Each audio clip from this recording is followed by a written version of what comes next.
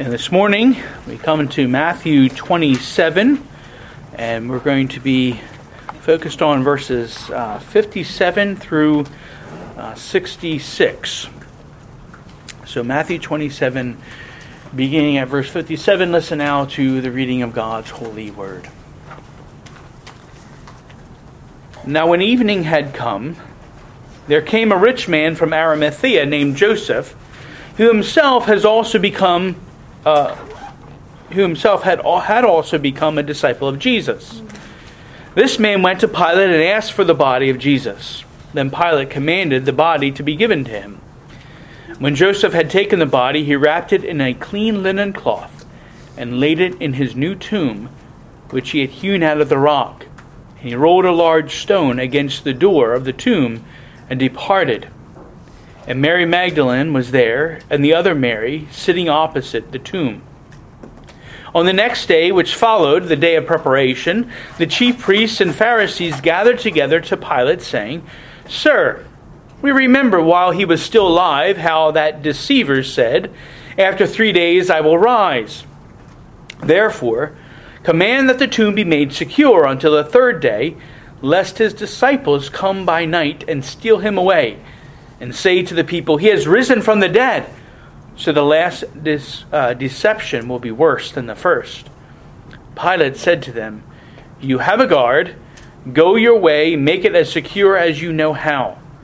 So they went and made the tomb secure, sealing the stone and setting the guard. Let's seek the Lord's blessing on this, His word. O gracious God and Heavenly Father, we again praise you and thank you for the great honor we have to come into your presence and to come and open your word. And we pray that as we do so, that your Spirit would go forth in the proclamation of your word, and that as it does, that it would find within our own hearts that rich and fertile soil which brings about great and abundant fruit for your glory. We ask for your blessing now upon your word. In Jesus' name we pray. Amen.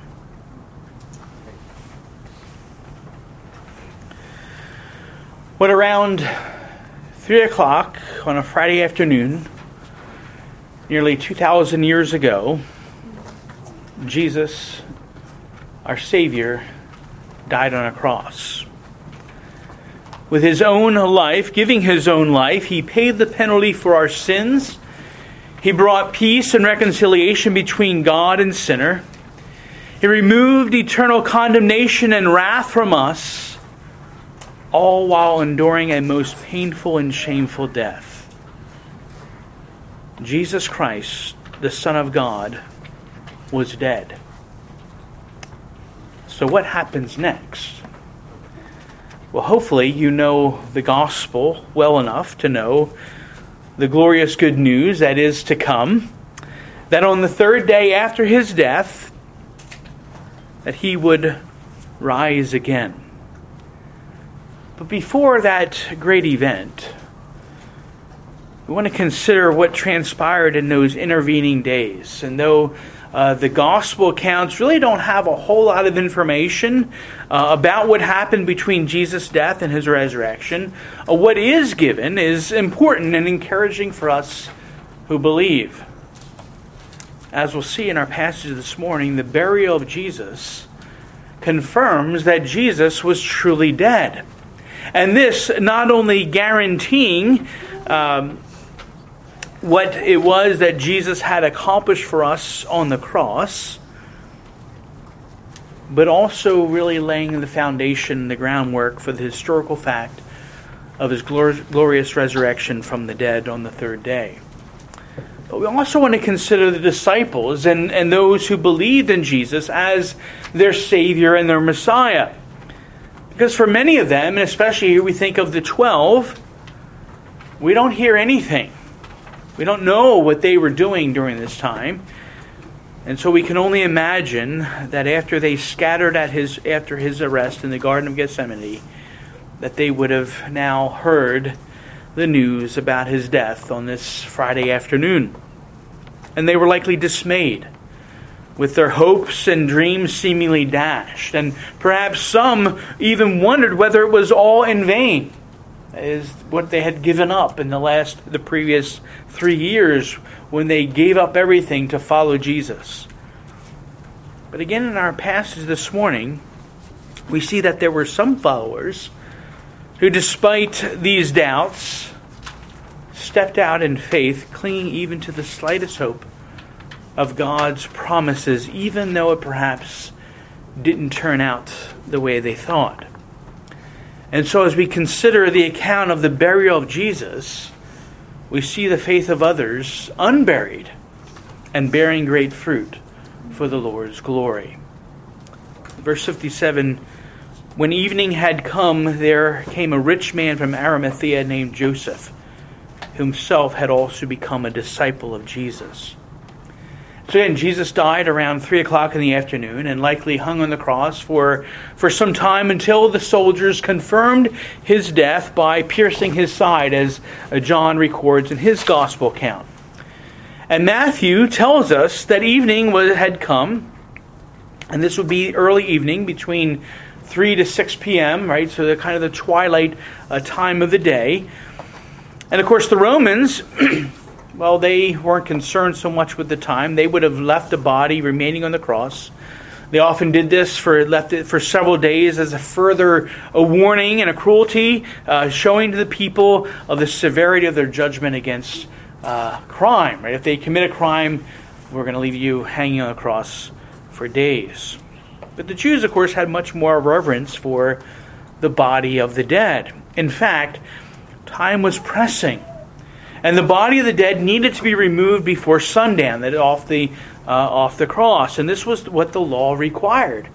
In Deuteronomy 21, we read this, and this is about someone who is hung from a tree and dies hanging on a tree, which, again, even in our reading from Acts this morning, we see the cross referred to as a tree. In Deuteronomy 21, his body shall not remain overnight on the tree, but you shall surely bury him that day, so that you do not defile the land which the Lord your God is giving you as an inheritance. For he who is hanged is accursed of God. And we've already looked at how the crucifixion was the curse of God, because Jesus bore God's wrath and curse for our sin. Well, there was even more urgency, not just this law, but this was the day of preparation.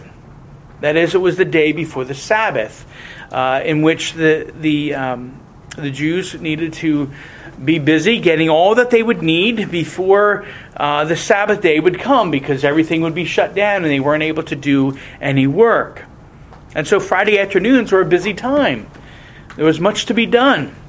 And here there was a body, or bodies, that needed to be buried. And of course there was very little time to get it all accomplished before the start of the Sabbath at sundown. But who was going to do it? All the disciples, remember, had scattered the night before, and they hadn't been seen since. Except, of course, for John.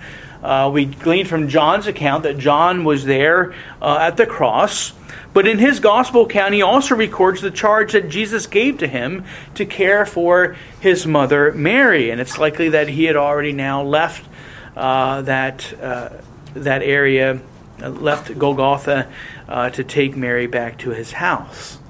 And so John wasn't there to do it, or any of the other disciples. And again, as we mentioned, certainly the Romans weren't going to do it.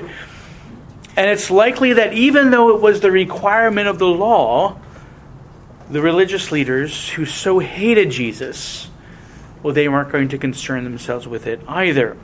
Besides, they likely had left also to go back into the city, into the temple, for the evening sacrifices, because it was now about that same time as well. And so who would see to the burial of Jesus without any family, any friends, or even enemies to do the job? Well, then enters Joseph of Arimathea. And this, we have the first and only time that we read of Joseph of Arimathea in the Scriptures is in connection with the burial of Jesus and his act of kindness to see that the Lord's body is given a proper burial. But what's also unique about Joseph is that his deed here is mentioned in all 4 gospel accounts. And each of those gospel accounts, if you pull them all together, they each give a little bit different information about who this Joseph of Arimathea was. He was a disciple of Jesus, as Matthew tells us here. But John tells us that he was a secret disciple. That is, he had concealed his faith for fear of the Jews. Now, why would he conceal his faith? What was he afraid of? Well, Mark and Luke both say that this Joseph was a member of the council. Indeed, Mark says that he was a prominent member of the council. And so Joseph was actually a member of the Sanhedrin, the same council that sought to condemn and destroy Jesus. And we see here that now one of its members had stepped out in faith in an act of mercy to obtain the body of Jesus for proper burial. Now Luke assures us in his account that Joseph was a good and righteous man, and that he had not consented to the council's plan and action regarding Jesus. Now, we don't know, we're not told if he was absent during the time of the trial, or maybe he was there, but for whatever reason he remained silent. Either way, we know that he was against what had taken place. Well, finally, both Mark and Luke record that Joseph was waiting for the kingdom of God. And this is a similar description given to Simeon and Anna at the time of Jesus' birth in Luke chapter 2 and 3. And they were looking for the consolation of Israel. And God had promised Simeon that he would not die until he had seen the Lord's Christ. That is the anointed one. And so that fact that Joseph was waiting for the kingdom of God tells us that he was a very devout Jew, unlike many of his fellow Sanhedrin members who were just simply self-serving hypocrites. And the amazing thing is, again, that at some point he had come to believe in Jesus. And he saw in Jesus, just as Simeon had seen many years before, he had seen in Jesus the fulfillment of God's promise that his kingdom would now come because the Messiah had come. Believing not in a political deliverance, as many had done, but in the deliverance of the soul from the bonds of sin. Joseph was waiting, and this continually waiting, perhaps even anxiously and eagerly awaiting the time when God will once again rule in the hearts of his people, Israel. And when he had come across Jesus, he knew that Jesus was truly the one to bring that about. But again, we never hear of Joseph until this time. Why is that? And why didn't he protest the actions of the Sanhedrin? Why didn't he speak up? Well, the simple answer is that he was overcome with fear. Because any slight openness or sympathy toward Jesus would have been grounds for dismissal and even excommunication from the synagogue. Consider what we read in John 12, verse 42. Nevertheless, many, even of the rulers, believed in him. So there were other members of the religious leaders and of the Sanhedrin who had believed in Jesus. But because of the Pharisees, they were not confessing him, lest they should be put out of the synagogue. For they loved the approval of men rather than the approval of God. And so Joseph, along with others like Nicodemus, who came to Jesus under the cover of night, had believed in Jesus, but didn't publicly profess him for fear that they might be thrown out of the synagogue. And for some, it was also a fear of losing approval in the sight of men, rather than standing boldly approved in the sight of God. And so Joseph was believing, and yet not confessing. Well, we remember Jesus' words, that if we confess him before men, that he will confess us before the Father in heaven. But if we deny him before men, then he will deny us before the Father. And so it's necessary for us, obviously, to believe in Jesus. But we also must confess him before men. And there are many people today who, by God's grace, have come to believe in Christ, but because of fear, they may not publicly confess him. And this even in places where there is little to no persecution. We might be able to understand it in a place like China or North Korea, where people are going to be persecuted if they're openly, publicly professing their faith, although many of the reports that we hear often is they're not shy. The believers in those places are not shy about proclaiming their faith. But there are many who, even here, who believe and yet out of fear for what others may think, they do not publicly profess. Friends, I know because this was me. When I became a believer at 13, I too was a secret disciple. And for fear of what my family and friends would think, I kept it all undercover. Yes, I read my Bible and I sought to live as a Christian life and kind of do what Christians do. But I, like Joseph, was silent and never confessed Christ before men.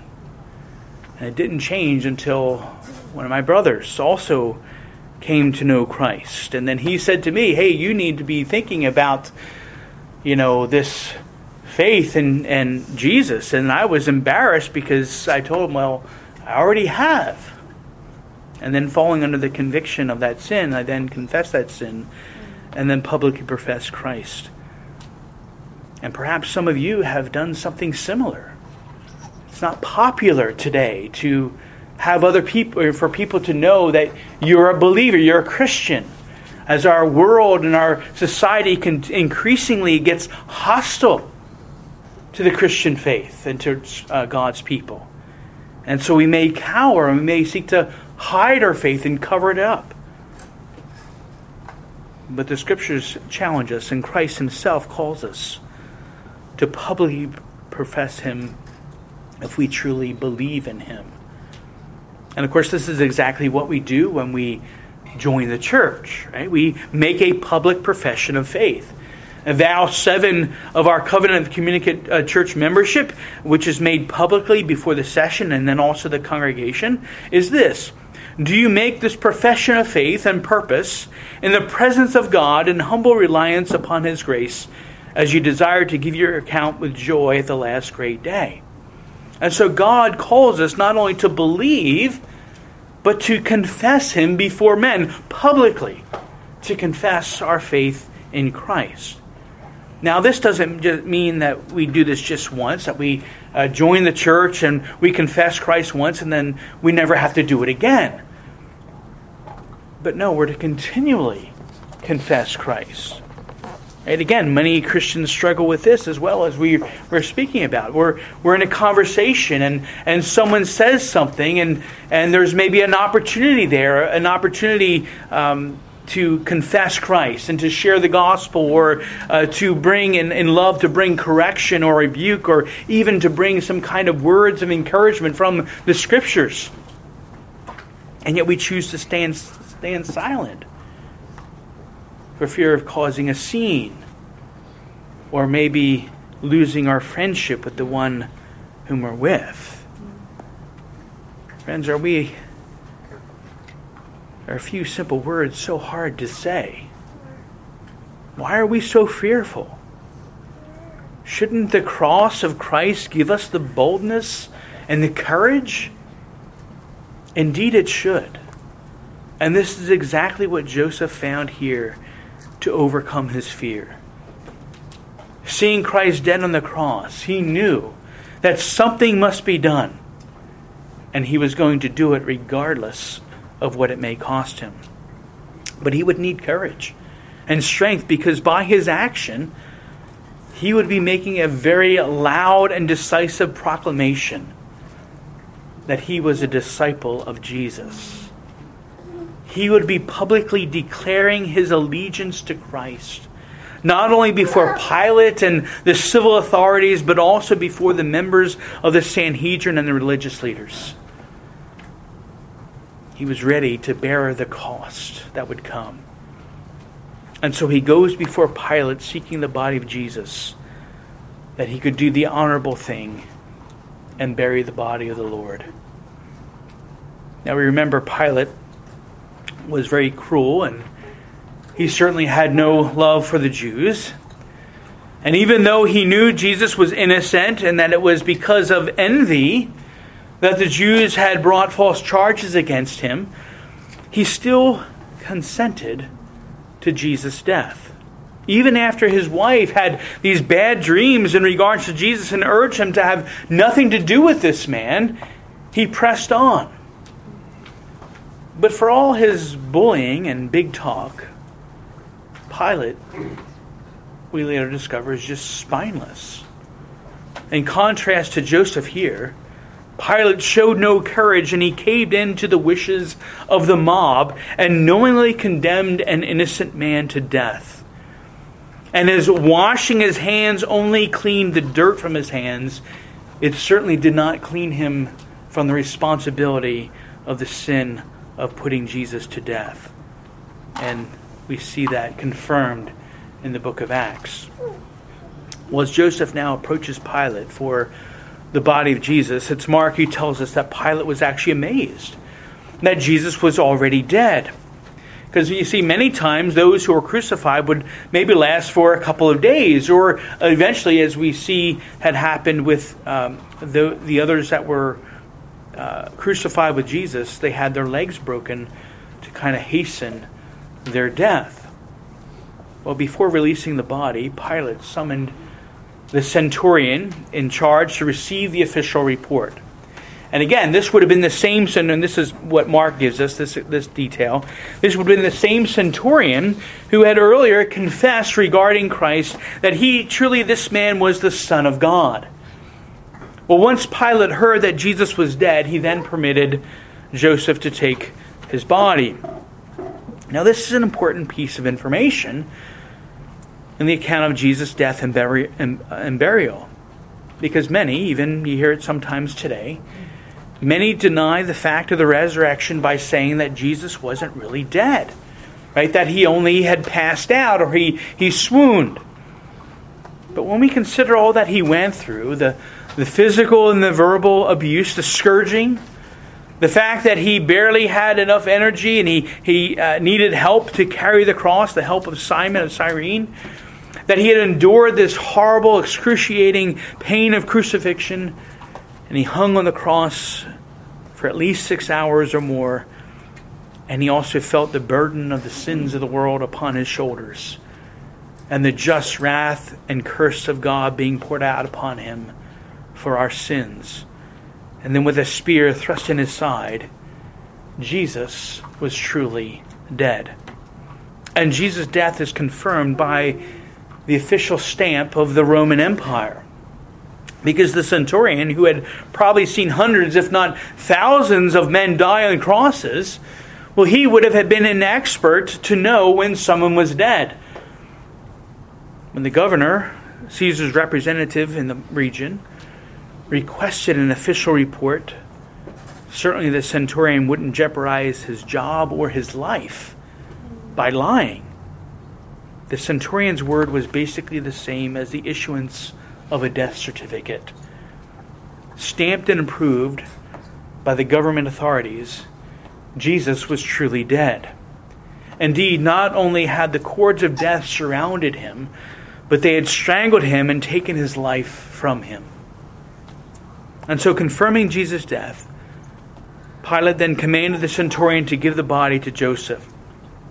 And again, as there were no time to lose because of the approaching Sabbath, Joseph and again John tells us had the help of Nicodemus, another secret disciple.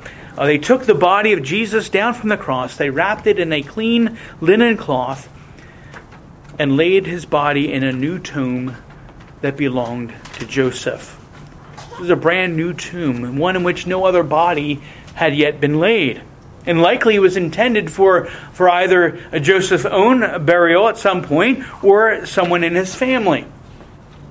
And this tomb wasn't a shallow grave covered over with stones, as was often the case. No, it was actually cut out from the rock, likely the side of the hill or a mountain. Well, this kind of tomb would have been a great luxury. Indeed, Matthew mentions this for a very specific reason and purpose, even as he does one little detail about Joseph that we haven't mentioned yet. See, all the other gospel writers recorded descriptions of Joseph's faith and his character, but other than simply saying Joseph had become a disciple of Jesus, the only other thing that Matthew tells us about Joseph in verse 57 is that he was a rich man. Now, why is this detail important enough for Matthew to record it? Right? What's the difference? Why does it matter whether Joseph was rich or poor? Well, as Matthew has emphasized throughout his gospel account, it was in order to show that Jesus came in fulfillment of the Scriptures. And the particular Scripture fulfilled here in relation to Jesus' place of burial is Isaiah 53:9, of the passage regarding the suffering servant of the Lord, as we've referenced over the last several weeks. The prophet says there in verse 9, "And they made his grave with the wicked, but with the rich at his death, because he had done no violence, nor was any deceit in his mouth." And so Jesus, though unjustly convicted and condemned as a wicked criminal, dying the death of a criminal, he was ultimately at his death, was buried with the rich, demonstrating God's approval. He truly was a perfect and just man, even the Son of God. And so after placing the body of Jesus in the tomb, Joseph and Nicodemus rolled a great stone to cover the entrance of the tomb to keep out grave robbers and animals from getting in. But Joseph and Nicodemus weren't alone in the cemetery. Verse 61, Mary Magdalene was there, and the other Mary sitting up opposite the tomb. Again, once again, we have the mention of these faithful women who had served Jesus throughout his ministry, all the way back from when they were in Galilee. And unlike the 12 who had scattered, these faithful women stayed with Jesus to the bitter end. They were there, witnesses to his death as he hung on the cross. They stood at a distance from the cross, and they now witness his burial in the place where he was laid. This too is an important detail that's worthy of mention. For the presence of these faithful women here at the burial of Jesus will be a critical testimony of the coming resurrection and of the truth of the resurrection. Because one of the objections raised about the resurrection is that the women who arrived at the tomb early on the first day of the week, they went to the wrong tomb. Right? They went to the wrong tomb. They didn't know where he was buried. But we have the detail mentioned here because they knew exactly where that tomb was. There would be no mistake or error because they had seen with their own eyes where the body of Jesus had been laid. And Lord willing, next week we'll consider the culmination of these faithful women and their witness and how the Lord in extraordinary times even empowers the unexpected to proclaim the glory of Christ. But until that time, Matthew has one other detail that the other gospel writers don't mention. Again, a detail that will further solidify the hard hearts of the religious leaders, as well as confirm the truth of the resurrection. Verse 62, on the next day, which followed the day of preparation, the chief priests and Pharisees gathered together to Pilate, saying, "Sir, we remember while he was still alive how that deceiver said, 'After 3 days I will rise.' Therefore command that the tomb be made secure until the third day, lest his disciples come by night and steal him away." and say to the people, he has risen from the dead. So the last deception will be worse than the first. Well, note first how these religious leaders who claimed to strictly hold to the law and the traditions of the elders, how they especially took exception to the Sabbath, showing forth their hypocrisy. See, they go to Pilate early the next morning, which would have been the Sabbath day. And they would have sought these guards for the tomb. And this would have been, according to their tradition, this would have been a kind of work. You wouldn't take your business to the magistrate on the Sabbath day. And certainly it wasn't a necessity. But friends, hypocrites don't concern themselves with their own violations of the law. They're only concerned with others' violation of the law. And secondly, as if it wasn't enough to be there, mocking Jesus as he hung on the cross and witnessing his death for themselves, they request a guard because they fear that Jesus' disciples might come and steal the body away. Well, they could have easily looked around, and where were his disciples? They weren't anywhere to be seen.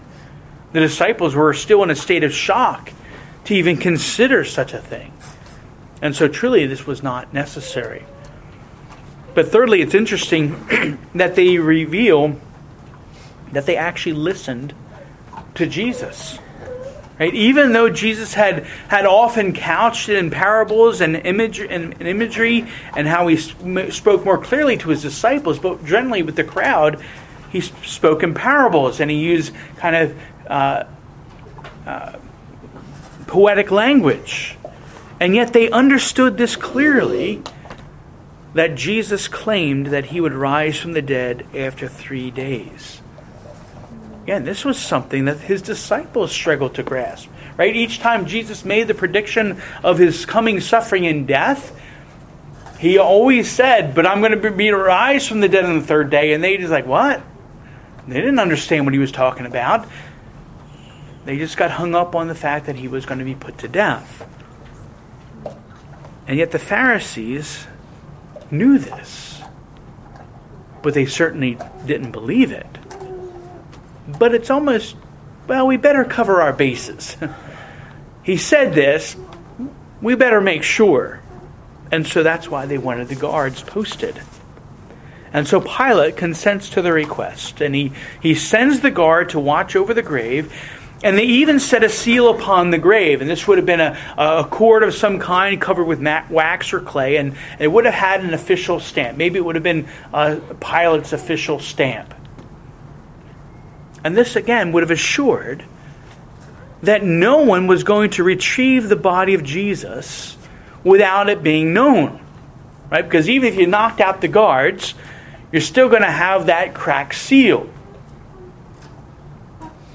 But certainly with the guards, no one was going to enter in to that tomb and steal the body. But you see the irony in all this, and again, and we'll see this more clearly next week, is that everything these hypocritical and hard-hearted religious leaders put in place, everything they did to try to make sure the body of Jesus isn't stolen away, will only end up actually confirming the truth and the miracle of the resurrection. So that even in his death, Jesus still foiled their plot and their plans. So brothers and sisters, what truths then do we glean from this passage before us? Well, first we must remember, as with the disciples, that things don't always turn out based on our plans and hopes and dreams. But certainly when God has given us a promise, that even in the midst of doubts and disillusionment, we may hold fast, we must hold fast to our faith anyway, even as Joseph did. Seeking our courage not from within ourselves, as we will ultimately cave into fear, but we must find our strength and courage in the cross of Christ. In Christ who died for our sins and suffered the wrath of God on our behalf. And secondly, we must always then be ready and equipped to make a public stand, despite the shame of the cross. That we must confess Christ, even though it may bring a ridicule and scorn from others, even though it may disrupt relationships, even though it may bring persecution upon us. We must confess Christ if we believe in Him. We overcome our fear. All the fear of men we overcome by praying for boldness and keeping our eyes fixed not on the praise of men, but keeping our eyes fixed upon Jesus Christ, who is the author and the finisher of our faith. And finally, we understand that this isn't the end. Jesus, dead and buried. And again, we'll see this, Lord willing, next week. But though Jesus was dead and buried, we know that He now lives. He was crucified, dead and buried, but was also raised again to claim the victory over sin and death once and for all. And by the power of His Spirit, He continues to apply the benefits of that victory, even now today, to all those who would humbly come before Him, who would turn away from their sins and trust in Him, even publicly confessing His name.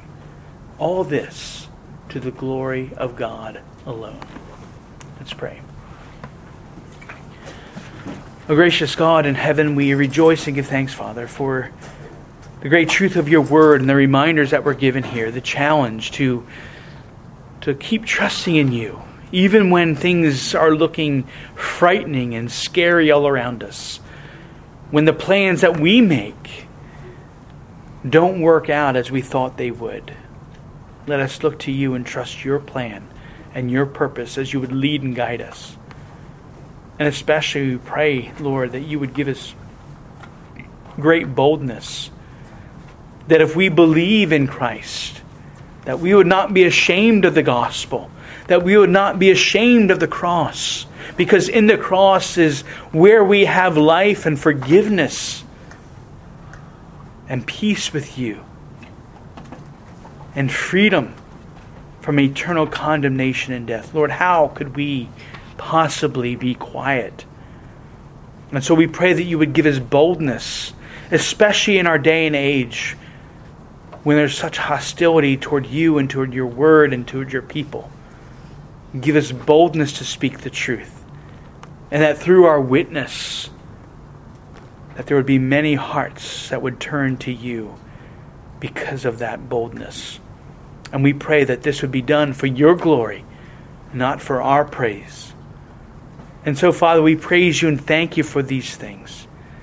And as we look forward to the resurrection, the account of the resurrection of the Lord Jesus, which even now we know has been accomplished and gives us great hope of one day being raised again in glory, where we'll enter into Your glorious presence forever and ever and ever, all to the praise and glory of Your holy name.